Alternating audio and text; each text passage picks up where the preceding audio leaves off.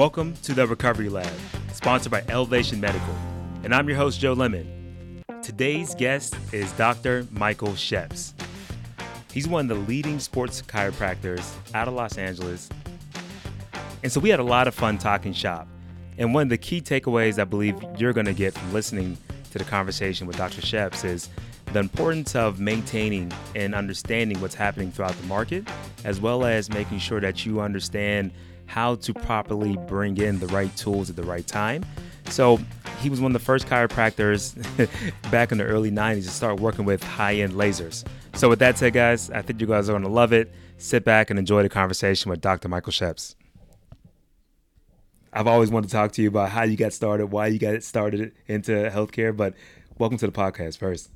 Thanks, Joe. Thanks for letting me tell my story. I started at a very young age. My sister was dating a chiropractor, and at 8 years old, I made a decision to become a chiropractor. 8 years old. 8 years old. A man that knows exactly what he wants. One of the stories I tell is when I started getting chiropractic treatment, I was in the Little League, and every time I got a chiropractic adjustment, that day or the next day, I hit a home run. So I knew I was onto something. Yeah. And so I attended Bloomfield College. It's a unique school in New Jersey. And so you're from the East Coast originally? Yeah, I'm from New Jersey. Okay. Bergen County. And Bloomfield College had a pre-chiropractic program.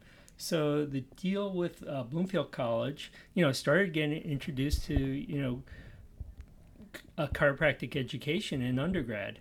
And Bloomfield had a 6-year program where you went your 90 credits, all your chemistry, your physics, and so forth. And then you got preferred seating into New York Chiropractic College. So I'm 61 now. So it was back then, late 70s, early 80s,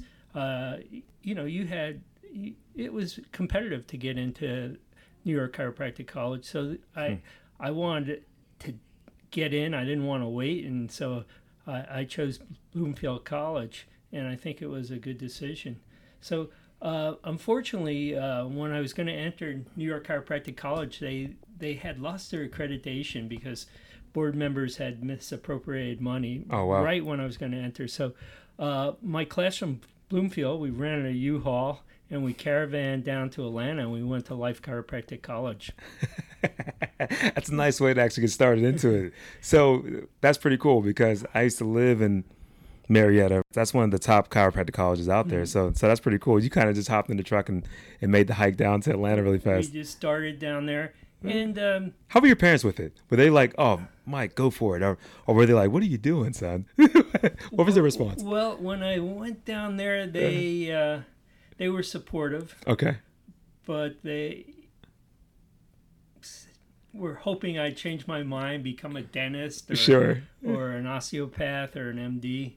But I really was committed to becoming a chiropractor. All because of those home runs. The home runs, That will do it. So, I went to Life and then decided to come out to the West Coast. And, at Life, it's a straight chiropractic education, not too much in the way of modalities or physiotherapy, or certainly not medical technologies. And I started my practice as a born-again chiropractor. Adjustments and the correction of subluxations was what you needed to be healthy. And, a lot of that is true, and I certainly was committed to adjusting everyone's spine that I could find.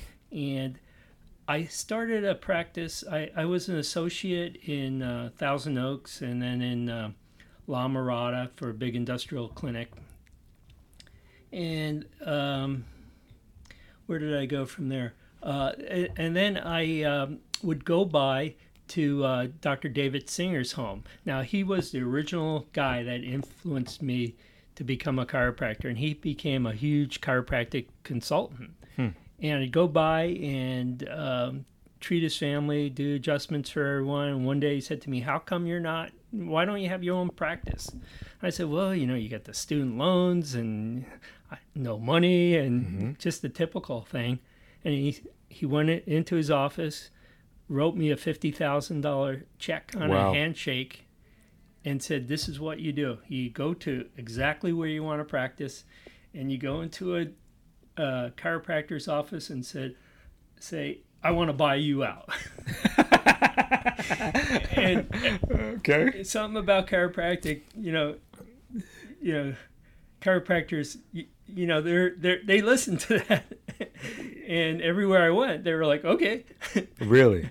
So I found an office, and it was kind of a shell. It was a doctor that had become sick with testicular cancer, and it wasn't a very active practice, but it had a really good mailing list. And I started with 6 patients. I used the Singer methodologies on how to get successful and how to market a practice. I think in 6 weeks I had 80 patients per week. What? And by the end of a year, 300 patients a week, because I was doing just pure chiropractic adjustment. Every room lined up with patients, go from one room to the other. And high volume. And I was able to get a good practice, get well-known people, and meet other physicians. It really went well as a traditional chiropractor. And in 1995, again, Dave Singer approached me, and he said, I have this device, this medical device called VAX-D, vertebral axial decompression. Okay. And he had the marketing rights for it. And he said, I need to find an office that has an MD, because the inventor, which was Alan Dyer, the inventor of the defibrillator and past Minister of Health, he's an MD, and he won't sell it to chiropractors. So I went to my internist, and I told him about it, and we looked at the equipment. That equipment was the original price of the VAX-D was $175,000. What? And we decided to go forward with it. Of course, I don't know if I mentioned, I set up a business with my internist, and he was screening the patients. We bought it under his name, and that's how we got started with the VAX-D. Now, shortly after treating some patients with it, there was a medical correspondent on NBC named Bruce Hensel, and he did a story on us. And it was a positive story, and it was on NBC. And they called us, NBC, at 4:30 and said, we're going to put this story on. We're not going to give out your phone number because it's not advertising. It's sure. It's just a story. And we're like, okay. And it went on at 4:30. At 4:34, NBC Studios said, we cannot get a call in or out of the studio. We're giving out your phone number. Goodbye. Wow. And we had 8 lines. They all lit up, and it was just tons of patients, and we were getting great outcomes. And so that was my start of the road that I am now on with medical technologies. That was the first stab at integrating the office and using medical technologies. I gotta say it's a really cool way to get into it. I mean, really interesting that someone just trusted you with $50K to say, hey, this is exactly what you want to do, is buy out another practice. I would imagine there's gonna be more of those opportunities coming up, but we can talk about that in a second. Sure. And it's nice how you built the practice too. You built it with the mailing list first, and then you got a nice PR spot, and that probably kind of set things on fire from there, I'd imagine. Yeah. So there were 5 or 6 years where I was just a traditional chiropractor before we initiated the VAX-D. Yeah. From the VAX-D, we said, well, why don't we add a pain management doctor and an acupuncture and an RN? So and as far as I know, we were one of the first, if not the first, multidisciplinary offices in California. Wow. In 1993. In fact, we had to look the word up. We weren't even sure how to spell it. That was all. It wasn't. We had different opinions on how to spell the word. Yeah. Well, that's what everybody's getting. aiming for right now. Like everybody's looking at how they can bring in an MD and have the chiro and have the PT all under one roof. Makes too much sense. How'd you guys know to do it back then? Well, I was forced, like I said. Okay. The inventor of the VAX-D would not sell the device to a chiropractor. Okay, was that I angle? had no choice. Sometimes when your hand is forced, you wind up with making the right decision. So the next progression of that practice was medics. So we had EMT medics, or you mean like medics? medics. Okay. Isometric testing, isokinetic exercise for the spine. They had other devices, but we brought in the lumbar spine device and the cervical spine device. Lumbar was more important to us because people would get off the VAX-D after 20 sequential visits for a herniated disc or a low back problem and still need some form of rehab. And the next progression was I got really interested in McKenzie, the McKenzie method. And it was, not many chiropractors were invited to take the 2-year course, but I really got into it. I did the 2-year course in less than a year by traveling all over the country. And I really became proficient in the McKenzie method. Could you talk about it a little bit, because the McKenzie I'm not too aware. Is Robin McKenzie was a physical therapist from New Zealand, and he had a system of postures, positions, self-generated exercises, manipulation, and a table called the Repex table, which is in the corner right here. Cool. I have a couple of those in the clinic. And the idea with respect to, let's take low back pain, someone has sciatica, leg pain, and we use a directional preference exercise. So if the sciatica, the leg pain centralizes, in other words, moves up from the extremity and starts heading toward the back, that's a positive response. So Gotcha. If we test them in that position and it works, we give repeated movements in that direction in the office and then for home therapy. Robin McKenzie wrote the book, Treat Your Own Back, Treat Your Own Neck. Gotcha. Okay. My results were so good with that. It was so amazing to have someone with severe radiculopathy get better and feel better and see a positive response in just a couple of minutes. I decided that I wasn't going to put anyone on the decompression unless they failed the McKenzie method. So a diagnostic type of tool. Yeah, it was a treatment style, basically. Yeah, great diagnostic tool, and if it could help someone by just giving them the tools they need to treat themselves, that was fine. I still had a lot of referrals from the VAX-D that I insisted upon going on the table. Yeah. And so what I noticed with the VAX-D and the McKenzie method, if someone was a complete non-responder to McKenzie and I put them on the VAX-D for 10 or 15 or 20 sessions and then retested them, they started responding to the McKenzie method. Interesting. So that was we integrated that as a rehab after VAX-D, before medics, and at the time I'm absolutely sure we were certified multidisciplinary McKenzie clinic, the only one in the world. We had the VAX-D, we had the McKenzie, and the medics, and we were certainly the only clinic that had those things under those modalities under one roof. Well, I think that's really, really interesting how you guys were early to this space, right? Because now, as we're saying, that's what everyone's trying to everybody's trying to bake up their own mixture of that now.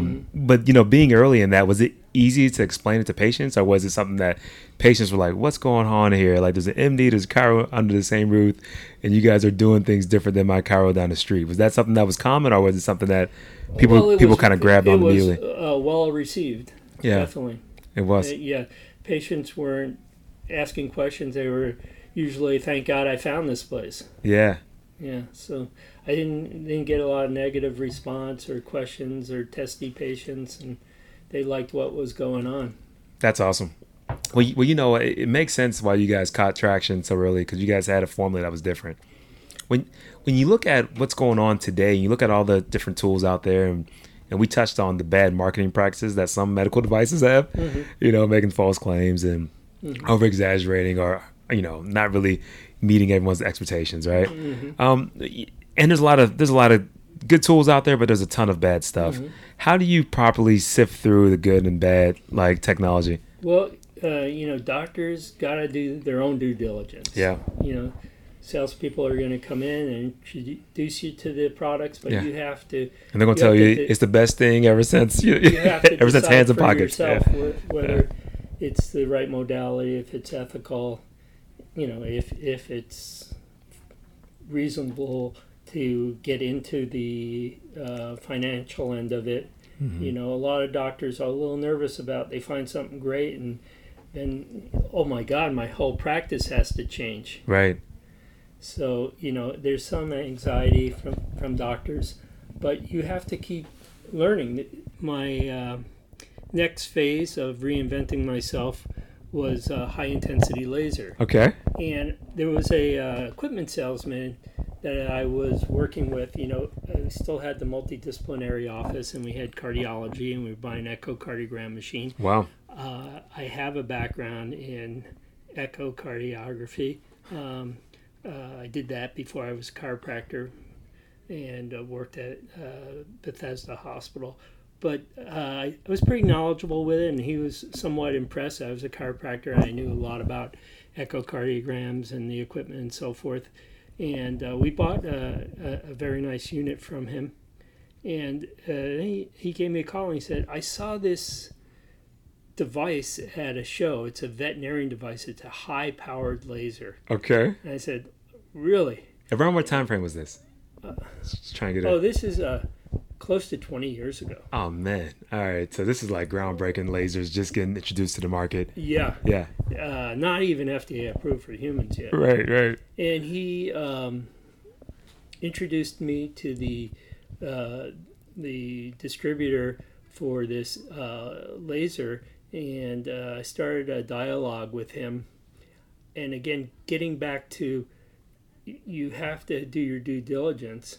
I saw lasers in the chiropractic journals that were selling for $1,000, and I thought, well, a laser's a laser. What else do you need to know? Right. And he, explained what the laser did, and I said, well, how much? And he said, $37,000. I'm like, what? Yeah. I could buy one for $1,000. Right. And, I said, no, thank you. And I started thinking about it. I said, there must be something to it, right. That it costs 37 times as much. Yeah. Yeah. And, I kept going back and forth. Finally, the distributor that was in Florida at the time flew all the way to California with the device. I lined up some patients. The first patient was a elite long jumper. Okay. And he was at USC. By elite, I mean 25, 26 feet, very good jumper. And I was taking care of him since he was in high school, and he would jump once or twice and then have a chronic hamstring.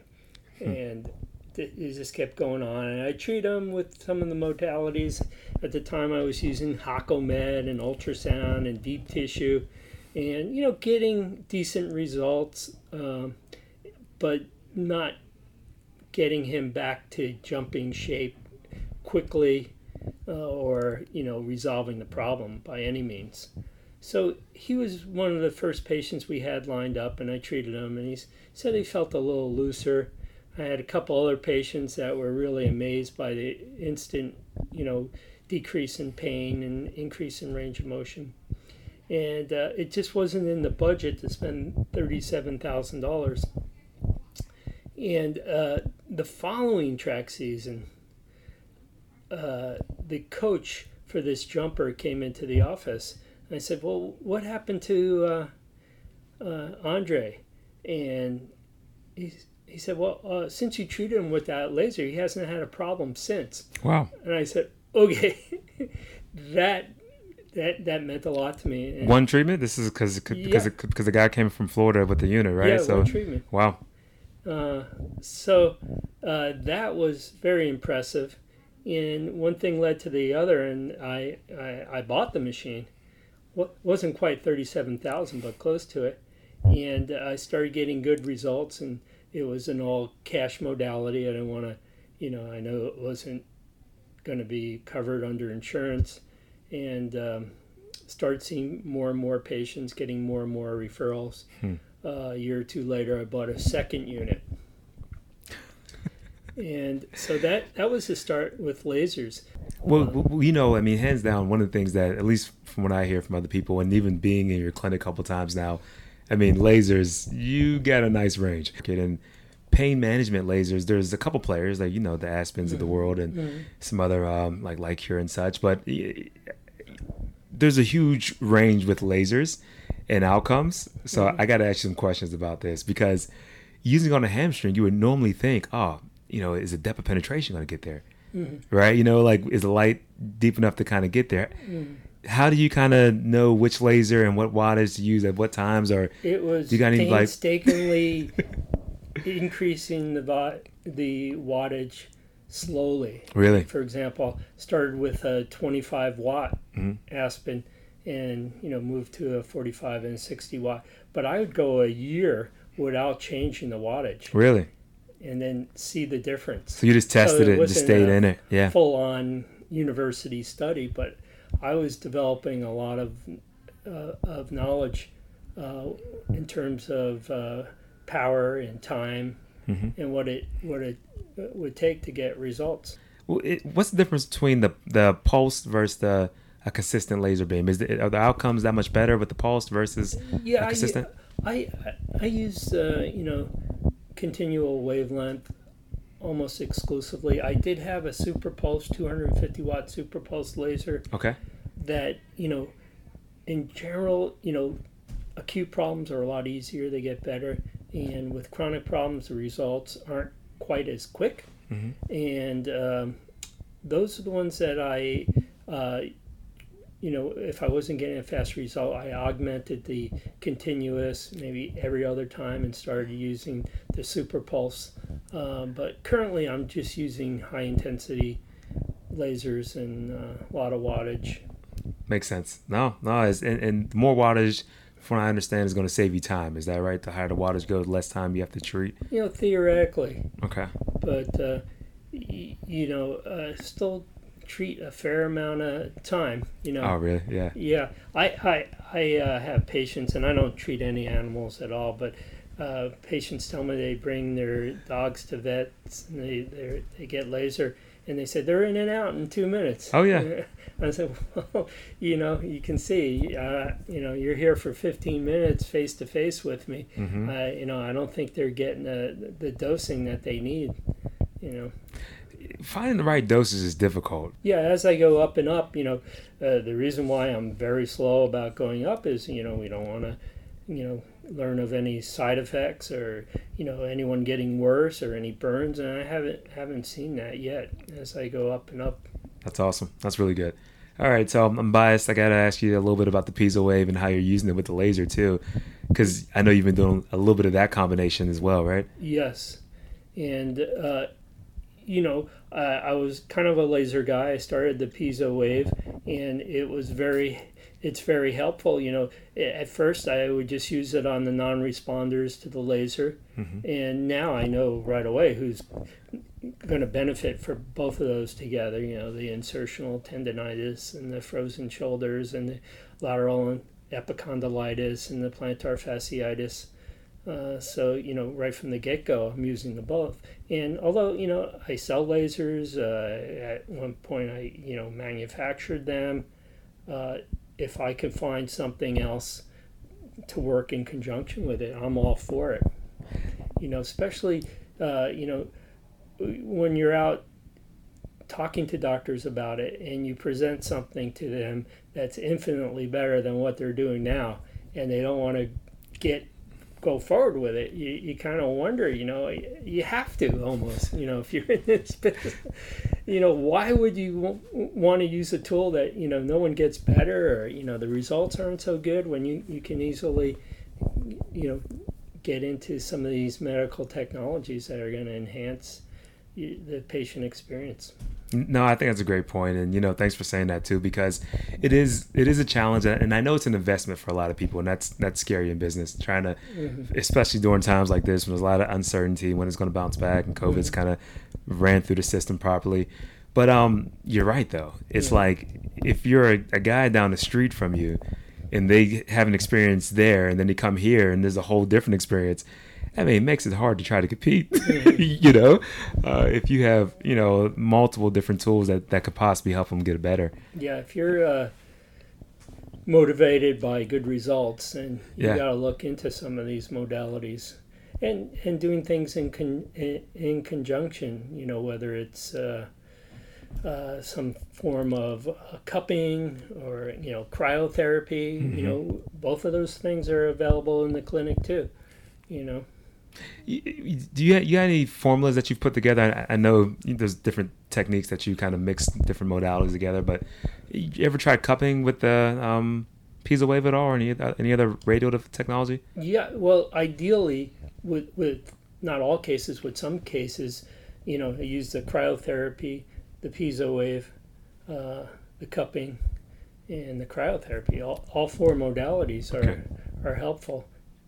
Nice. Love it. So, Doc, we are about to wrap up, but I mean, I got to ask you something about the current times, because you've been around and you've built up a practice. It's busy. You guys always have elites coming through the door. What's your whole thoughts on where we're going post-COVID? And do you think there's going to be any changes in the whole healthcare market, or do you think it's more of the same? What's your opinion of kind of where the space is headed in the next 3 to 5 years or so? My first thought is, healthcare providers will be looked at a little bit more favorably because of mainly hospital workers and everyone down the line, from the chief of staff to the orderly. They've done such a good job, and I think overall the public will say they're pretty good guys. They're really dedicated to doing what they're going to do. I think it'll come back slowly, but you look at the stock market going up, so they obviously think the economy is going to bounce back and everything will get back to normal. I think people will be more conscious about their health, what they eat, obesity. People that were overweight seem to have more, become more sick with the COVID. So, healthcare providers, I think, is going to be, go up on the list of what people think about in a favorable way. Yeah. A lot of conversations is spent talking about trying to wash your hands and, make sure that you don't, come in contact with the actual virus. But more conversations should happen around what we can do to build up our actual systems, manage stress, and all those things play into how our actual body, how we can fight it off. So hopefully that is the whole future conversations coming up. Yeah, start preparing now to be busy again in practice, and get ready and maybe improve your methodologies and get your practice back together. Makes sense. Yeah, there's no reason to kind of play like on the fence with it, right? Might as well get out there and keep it like gun shy. Well, Dr. Sheps, I really enjoyed having you on the podcast. Please tell everyone how to find you, and of course, I'll have all your information in the whole show notes. Sure, you can find us in Brentwood at 11710 Wilshire Boulevard, part of Pacific Coast Sports Medicine. Phone number is 310-873-4422. Dr. Sheps at drsheps.com. Easy enough. Love it. Dr. Sheps, thanks again so much for just taking time to come on the show. Much appreciated. Thank you.